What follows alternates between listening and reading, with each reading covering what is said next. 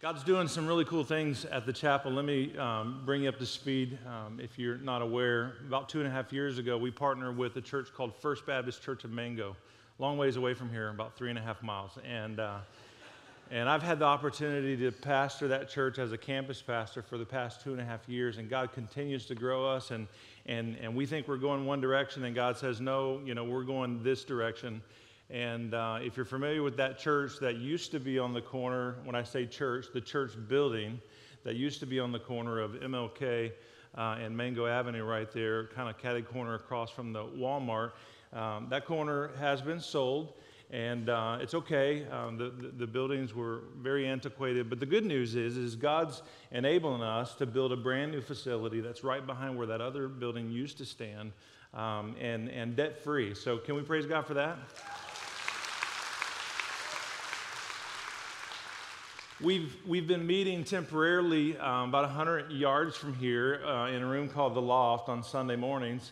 But in the near future, we do have a plaza that has been leased in the Winn-Dixie Plaza at MLK and Parsons.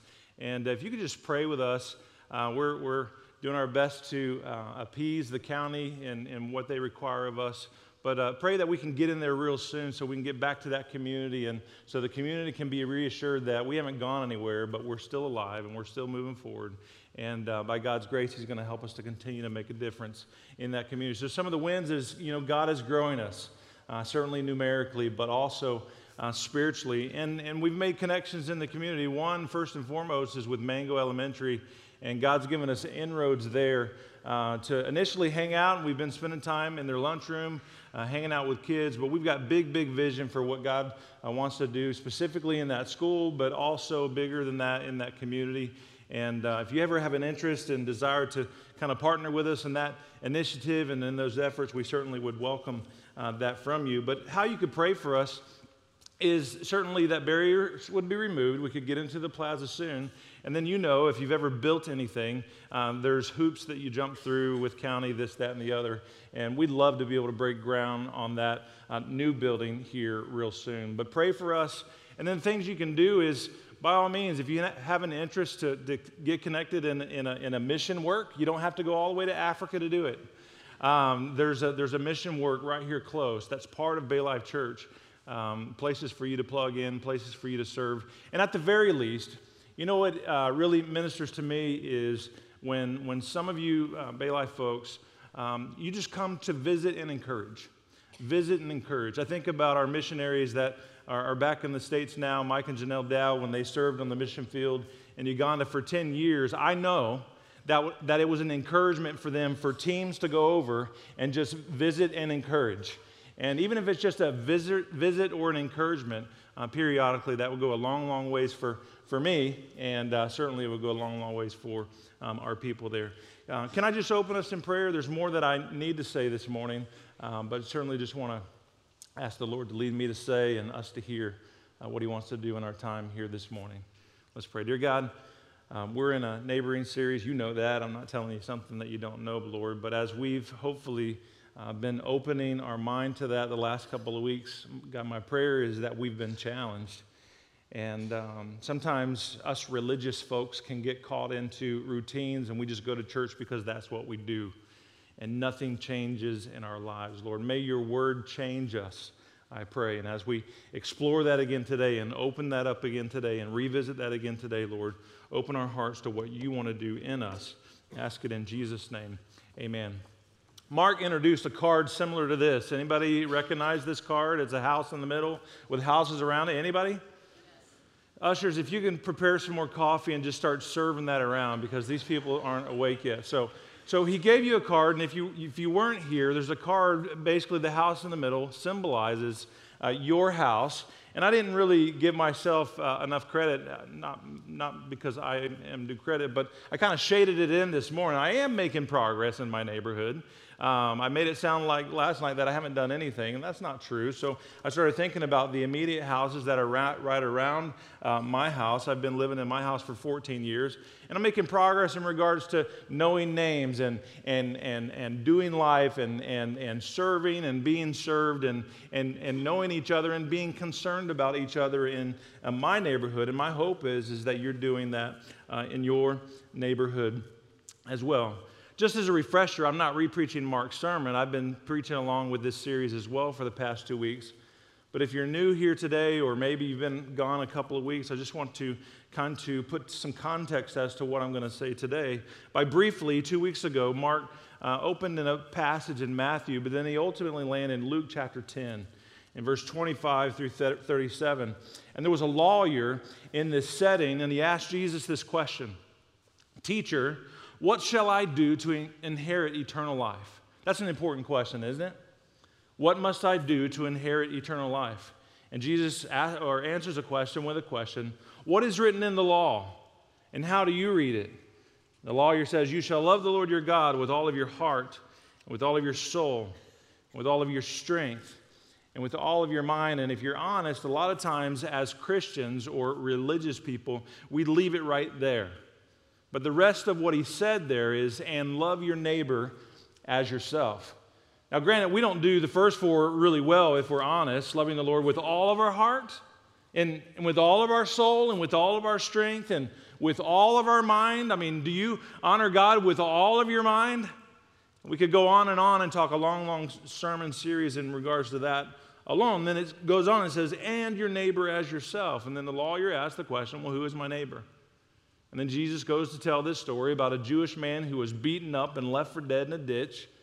And the first person that came along was a priest. Modern vernacular, there's certainly some Christian traditions that still use priests. But just say a pastor walked by, and you would think, of all people, a pastor would be the one to serve this beaten up Jewish man that was left for dead. And this priest made it his business to go on the other side of the road and continue on his way. And then Jesus went on and said, then the next person that came by was a Levite. A modern understanding for what that is somebody who worked in the temple or somebody who worked in the church. So the priest walked around on the other side and continued on his way. And certainly, maybe the priest just was really busy, and certainly this church worker was going to help this man in the ditch, but indeed, he did the same thing.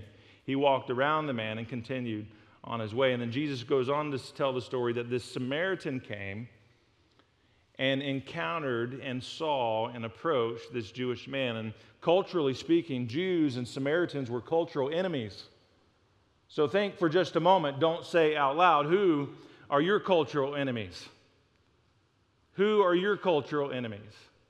So this Samaritan approached the Jew. He took it upon himself to administer first aid. He put him on his mode of transportation. And no, it wasn't a VW or a Cadillac. It was some sort of a four-legged animal. And he took him to an inn, and he told the innkeeper, he says, take care of this man. I will return. If it costs you any more money to provide the care that's needed for this man, I will repay you what you've spent for this man. So the Jewish man fell upon robbers. The priest passed by. The Levite passed by. The Samaritan administered help. And he goes on to say in verse 36, which of these three do you think proved to be a neighbor to the man who fell among the robbers? He says, the one who showed mercy. So context of our neighborhood, context of your neighborhood, who are you showing mercy to? Who are you showing mercy to? And Jesus said to him, you go and do likewise. So what would Jesus do? He would show mercy as he has shown mercy, and he would instruct us to show mercy as he instructed this lawyer to go and do likewise. But if we're honest, many of us are like the priest and the Levite. We're so busy doing the work of the Lord that we pass by needs every day. We're busy, too busy to serve, too busy to love, too busy to show the mercy that Christ would have us to show. I had an opportunity to go to a Christian university pursuing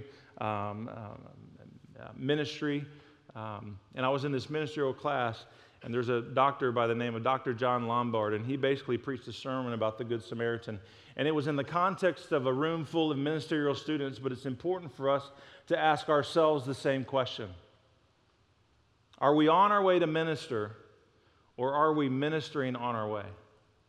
Are we on our way to minister, or are we ministering on our way? And certainly God's intention for us, Christ's intention for us, is that we be merciful to our neighbors with our eyes wide open and be willing and able and ready to serve on our way. And we talked a little bit in the last couple of weeks about how busy we are as a culture. And probably one of the most spiritual things that we can do today when we get home is to take out our calendar and start erasing some of those things off. Because we've left no margin in our life to ever be able to even minister to the people around us, even if there was a need, because we have to get to church, or we have to get to this place, or we have to get to that place, and our kids have to get to all these other places. If you have no margin in your life, there is no room to minister in the ways that God would have us to minister. And then last week, so that was first sermon really quick. Last week's sermon was in Luke chapter 10. It was a story about a lady named Martha and Mary, and this is how it reads in verse 38. Now, as they went on their way, Jesus entered a village, and a woman named Martha welcomed him into her house. And she had a sister called Mary, listen to this, who sat at the Lord's feet and listened to his teaching. But, this is very interesting, but Martha was distracted by much serving. Are you distracted by much serving? Like you serve, but like you're just worn out? The point of last week's reminder is if we serve without spending time at the feet of Jesus, we're just working. And as a result, we're bitter and we're angry at everybody else around us who are not serving as much as we are. There is room for service and there's a right place for service, but it must come out of the outflow or the overflow of us spending time at the feet of Jesus. It goes on, and she went up to him and said, Lord, do you not care that my sister has left me to serve alone? Tell her then to help me. But the Lord answered her, Martha, Martha. He was getting her attention. He says, are you anxious and troubled about many things? Let me ask that question about you this morning. Are you anxious and troubled about many things? What are you anxious and troubled about this morning? But one thing is necessary. Mary has chosen the good portion, which will not be taken from her. And as I was reading through this, one of the commentators said, he says, essentially what Jesus was saying, the good portion, her spending time with me, will not be taken away from her now, nor will it be taken away from her for all eternity. Are you spending adequate time at the feet of Jesus? Are you spending adequate time at the feet of Jesus? When we spend adequate time at the feet of Jesus, it enables us, it empowers us, it fuels us to be able to do all the service that God calls us to do. And sometimes we do that out of our order. The first text a couple of weeks ago, love the Lord God with all your heart, soul, strength, and mind, and then love your neighbor as yourself. And oftentimes we get those roles reversed. And we serve, and we're not spending the adequate time that we need at the feet of Jesus. So that's where we are today, which leads us to our text in Luke chapter 7. It continues on in regards to this neighborly series. In Luke chapter 7, if you have your Bibles, you can turn there while I have a drink of water. Luke chapter 7, beginning in verse 37. It says, and behold, a woman of the city who was a sinner. The emphasis there was because there was something that was known about her. There was a label that had been placed upon her. But the truth is they could have brought any woman in the city and that would have fit her category, or any man in the city and that would have described that man, because we're all sinners, amen? A couple of us, all right, the rest of you, we're still praying for you, just to understand that you're a sinner too. The Bible says there is no one righteous, no, not one. So she was a sinner who, when she learned that he was reclining at table in the Pharisee's house, brought an alabaster flask of ointment. Now this lady, it doesn't specifically say in the story, she probably heard Jesus teaching and probably saw some miraculous thing that Jesus had done. But there was some barriers that were between her and Jesus. First of all, she wasn't an invited guest to this party. It was common in the day for these parties or these dinner parties to even spill out into a courtyard. But but it also was customary that when a rabbi was in someone's house or at a dinner party, even if you were not an invited guest, it was common for people to come in to hear what the rabbi might have to say. So she had some labels that were placed upon her. First and foremost, she was a woman. No disrespect, women, in the day of that particular culture. You think you have it bad today. In that particular culture, I mean, women were not regarded as much.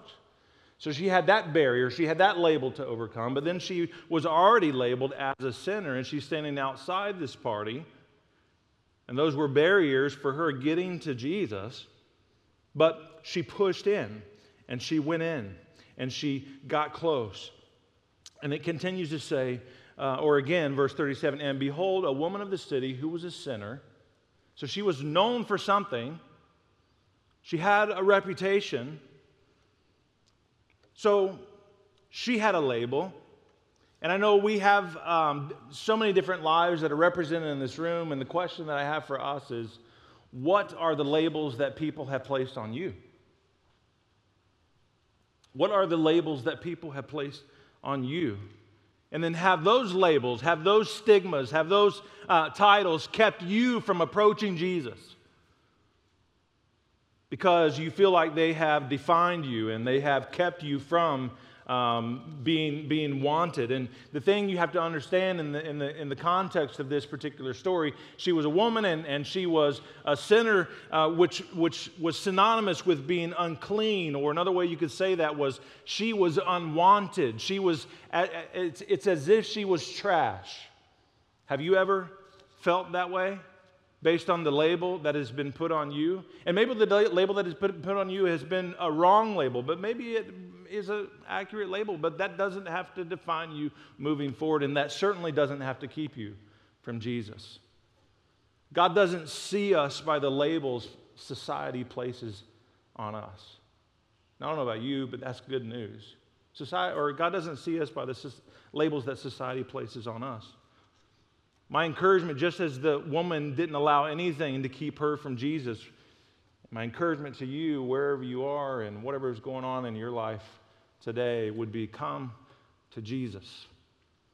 Break through your fears, break through the obstacles, break through the barriers, and come to Jesus.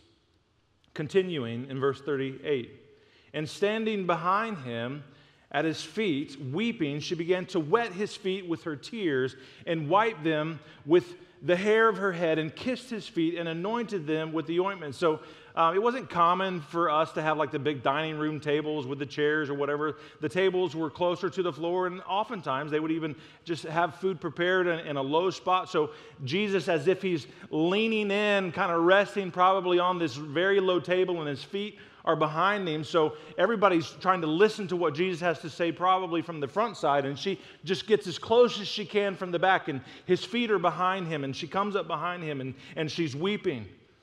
It doesn't specifically say why she's weeping, but I would say that she probably recognizes who she is compared to who Christ is. And when we see ourselves for who we are and we compare it to who Christ is, we can't do anything when we're in his presence and at his feet but to weep and to worship and to bow down. And that certainly was the posture of her body, and certainly was the posture of her heart. And she began to wet his feet with her tears and wipe them with her hair and kissed his feet and anointed them with ointment. So something that Jesus had done, or something that Jesus had said, had compelled this woman to worship him. She was worshiping Jesus.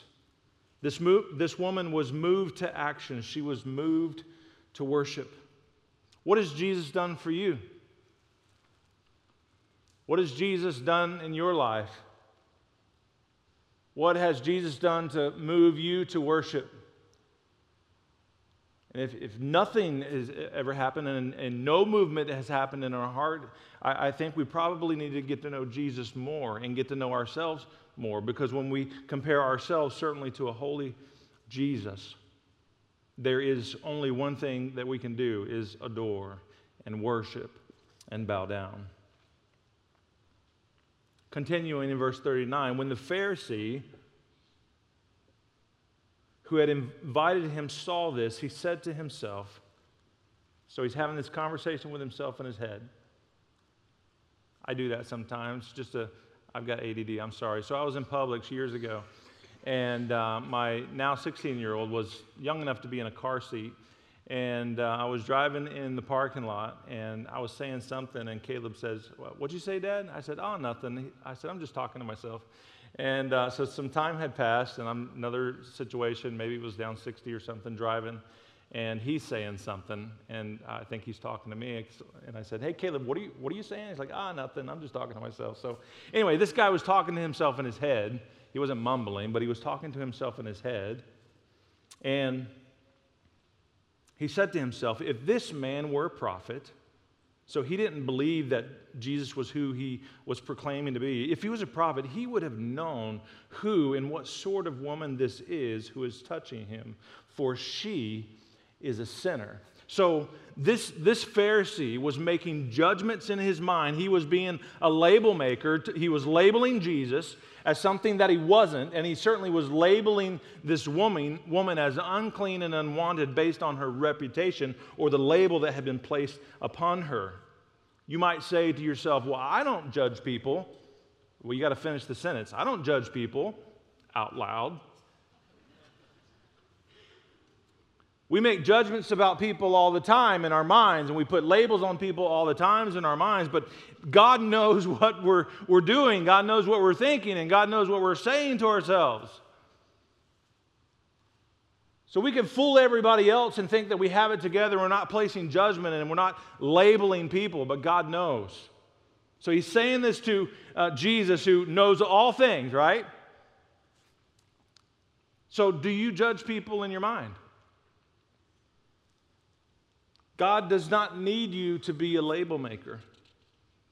And when we judge or label people, we are not neighboring well. We are not neighboring well. Continuing in verse 40. And Jesus answering said to him, Simon, so we hear his name right here.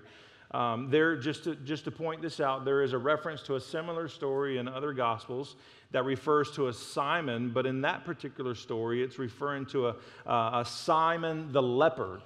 And this is a reference to Simon the Pharisee. So scholars believe that these are two different instances that are happening here. So he says, Simon, referring to the Pharisee, I have something to say to you. He just heard your thoughts. I've got something to say about that. He says, say it, teacher. A certain moneylender had two debtors. One owed 500 denarii and the other 50. Now, a denarii was known to be 1 day's wage. So he's basically saying there's this guy that owes 500 days' wages, a little bit of money, right? And another person that owes 50 days' wages. So that's the comparison there. Verse 42. And when they could not pay, he canceled the debt of both. Now, which of them will love him more? And Simon answered, the one, I suppose, for whom he canceled the larger debt. And he said to him, you have judged rightly. You have judged rightly. Both the Pharisee and the woman were sinners. Both the Pharisee and the woman were sinners. And we too often are focused on the sins of others. And when we're too often focused on the sins of others, we are not repulsed by our own sin and our own wretchedness. Because if we could just focus on somebody else's stuff, we don't have to think about our own. Or we do this thing called comparison. Well, I'm not as bad as they are. At least I cut my grass. Talking to neighbors, right? What sin do you have in your life? What sin do you have in your life? And a lot of times the fear that we ultimately have, because the theme throughout this message is fear, and what keeps us from neighboring, and what keeps us from loving, and what keeps us from labeling and judging people. Ultimately, I think, and you can correct me if I'm wrong in the corner afterwards, but we've got a good security team here, so be careful. The fear, I believe, that we have in not wanting to get close with neighbors and love neighbors is because they're going to see us for who we really are. And we're not as polished up close as we are far away. There is no one righteous, no, not one. We all need Jesus.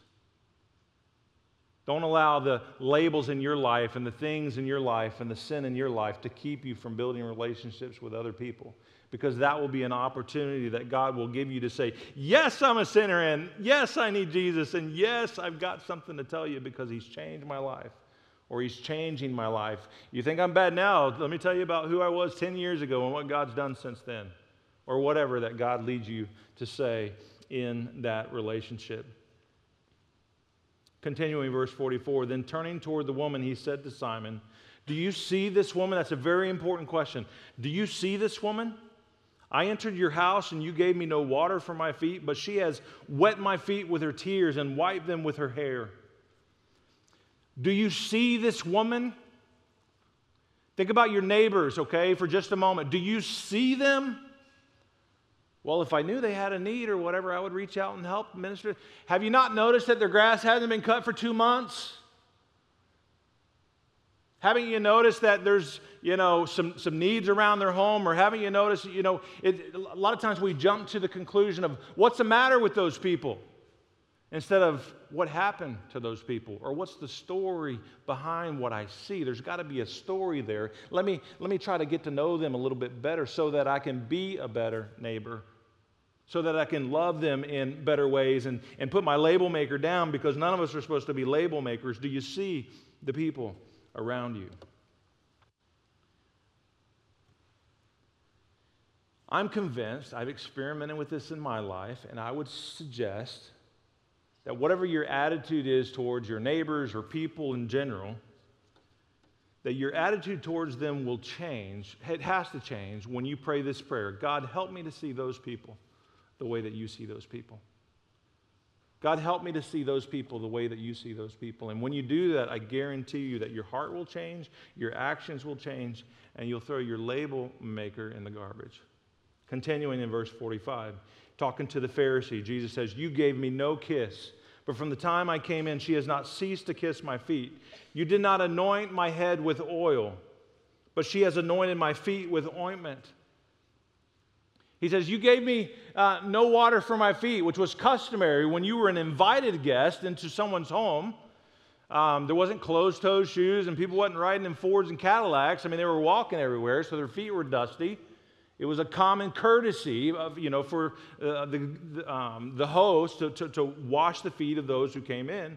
But she has washed my feet with her tears, and she has dried them with her hair. And when he says, you gave me no kiss, brothers, I love you, but I don't really want you to kiss me. But in the day, culturally, a kiss was symbolic on the cheek of somebody who was your peer or an equal, or a kiss on the hand was done perhaps from a student to a rabbi, somebody who was under a particular teacher. But a kiss on the feet, this was an act of surrender. This was an act of submission. This was total surrendered affection, as if to be a servant. As if to be a servant. Again, verse 45, he says, you gave me no kiss, but from the time I came in, she has not ceased to kiss my feet. You did not anoint my head with oil, but she has anointed my feet with ointment. This woman, in spite of the label that she had, she broke through the fear of that, and she surrendered herself completely before Jesus. At the fear of being humiliated, at the fear of being outcast yet more, but Jesus didn't shoo her away. Do not fear being surrendered to Jesus. Whatever the label is that you've carried in your life for far too long, come to Jesus. Surrender yourself to Jesus. Because when we surrender ourselves to Jesus with whatever it is that we're carrying, the heavy loads of our life, Jesus is the only one that can set us free. What are you carrying? What are you carrying? Continuing in verse 47. Therefore, I tell you, her sins, which are many, granted she was a sinner, her sins, which are many, are forgiven. For she loved much. But he who is forgiven little loves little. And he said to her, your sins are forgiven. Then those who were at the table with him began to say among themselves, who is this who even forgives sins? And he said to the woman, your faith has saved you. Go in peace. Go in peace. Now, what if this woman lived in your neighborhood?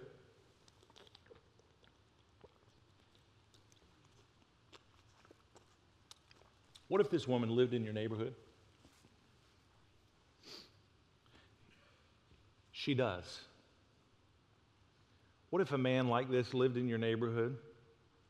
He does. They do, and maybe in God's providence, you don't even know why you live in your neighborhood. Maybe in God's providence said, hey, I need some light to be planted right here because there's a lot of people in this neighborhood with a lot of labels that they need to be freed from. And I want to use you in the process in freeing them with the love of Christ. So maybe where you live is not just where you picked and thought it was cool, it was a nice house, a nice neighborhood, a nice school district. Maybe God had something to do with that. And maybe God needs us to get off of our seats, so to speak, and get to work because He has things for us to do.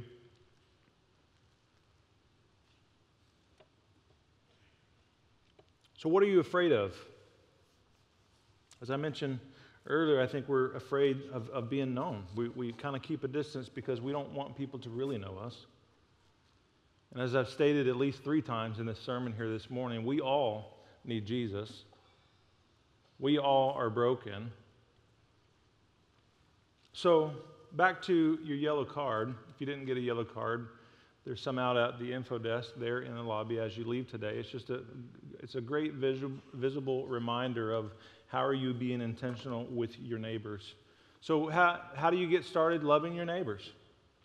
How do you get started with loving your neighbor? You start with the person next door.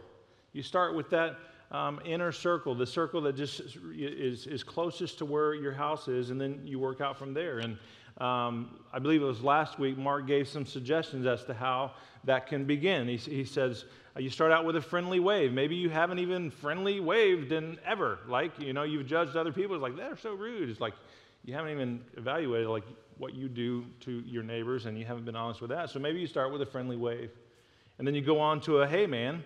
And then, hey, Mike, you get to know people's names, and you call them by their names, and how are you doing? Or, hey, Mike, can I help you for a second? Or, can I help you with that, Mike? Or, Mike, can you help me with this? And as you do life together, that relationship starts to build. We live in the South, right? I know not all of you are from the South, but I'm just telling you, neighborly speaking, barbecue goes a long, long ways. Drag that baby out into your front driveway. Yeah, you'll meet some neighbors. They'll come out sniffing out of their front doors, and you just can wave them on over. It's like, here's your barbecue sandwich. Try that, or something else that you enjoy. But truthfully, if we're honest, sometimes the first place that we need to start is going and knocking on that neighbor's door that you've lived next to for 14 years and say, I'm sorry. I've lived here for 14 years, and I've not been neighborly. And you can take a guilt offering. Cookies normally work pretty well, or candy or something. But begin. And I've had the opportunity through the years to coach my kids in baseball, and right now I'm coaching my younger son in the fall season, and it's enjoyable. It's a lot of fun, but the mantra in our house in regards to baseball, and I think it certainly applies to life as well, is I can ask my kids the question, what's the most important play? What's the most important play? And their natural response, because they've heard me say it so many times, is the next play. Because you could have just hit a grand slam, and then you're in Grand Slamville in your head, and then the next time you're out on the field, you're still, I'm so great, and then you miss a ball. Or you could have just struck out, and that's in your head, and that's affecting how you're going to play the next play. Well, the same way that we live our lives and that we neighbor or the lack of neighborly things that we've done, what's the most important day? Today, right? Today or the next day? So don't do what you've always done. Do something differently. Be intentional about doing something different in such a way that you can love your neighbors. Now, there's an insert in your bulletin that you received. It was also in the bulletin last week, and it's just it's a visional shift for this particular year in regards to what we feel that God's calling us to as a church. We don't want to just preach series and it's like, oh, that was a good series, let's move on to the next series. We want to preach God's word in such a way that changes who we are. So if you could take this insert out, if you received it on the way in, on one side it's information about Fall Fest, and on the back side there's information about a gather event, which is like a women's tea. Traditionally, around this culture for a lot of years, we've done a fall festival towards the end of October, and we've done it in this room, and it's spilled out onto the courtyard and even next door, and people have come to faith through that event, and it's a great time, and we invite everybody to come into the four walls of our church, and it's great. Lots of community people have done that, but the idea and the prayer behind this initiative is, what if instead of we just all came into the safe walls of our four corners of the church building, what if we stayed in our neighborhoods and we used it as an opportunity to know our neighbors and to love our neighbors and build a relationship with our neighbors in a Fall Fest kind of a way? Now, I said this last night, and it's true. Trust me, I'm not a devil worshiper. I'm not. But on October 31st, my door's going to be open and my light's going to be on. And when kids come to my door, or probably in my driveway because that's where the grill's going to be, I hope to engage with more of my neighbors so that I can get to know their names and begin more to build relationships with them. And our hope is that you're going to do that as well. And you learned about a hashtag last week, hashtag #BeOneBrand. And if you don't know what hashtag means, just look for somebody that's under 30 before you leave today and they can explain that to you. But then also in regards to the Fall Fest, our hope is that you do things at your home and you invite people over and you get to know people in your neighborhood and you're intentional in that regard. And then there's a hashtag that you can post some pictures with there in regards to hashtag BLC Fall Fest. And then also there's another great event that we've done for a long time around here at Bay Life Church called the Women's Tea. And I know women, I know that you guys have looked forward to that. And it's like the highlight of your calendar throughout the year, and you plan for it all year long. And it's just a big estro fest in this room, and there's tables everywhere. It's just amazing. And it's great, and lots of people who have been unchurched and don't know Jesus have come, and they've enjoyed that time and been able to hear about the love of Jesus. But this year, our prayer is that you would step outside of the fear of having people into your home and set something up nice there and invite your neighbor ladies over so that you get to know them better and that you can be in your community to continue to build those relationships. And certainly as you take pictures and you share those things on social media, there's a hashtag GatherBLC. Does that make sense? I know I say this a lot at the chapel when I speak over there, and it's just a catchy little thing. But if nothing ever changes, nothing ever changes. If nothing ever changes, nothing ever changes. So what are you willing to do differently to intentionally and strategically and prayerfully love the people that God's placed around you where you live? Are you on your way to minister, or are you ministering on your way? Let's pray.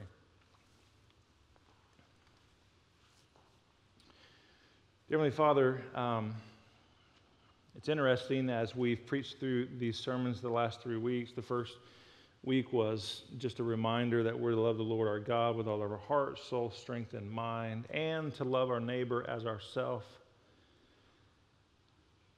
And a lot of times we forget that last part. We understand that it's important to love you, but we forget about our neighbors and we're not intentional with them.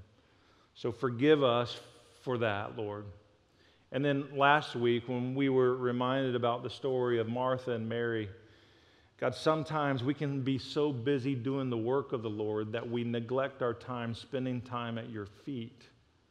And then our service, we're just bitter and we're angry and we're pointing fingers at everybody around us who aren't doing what they need to be doing.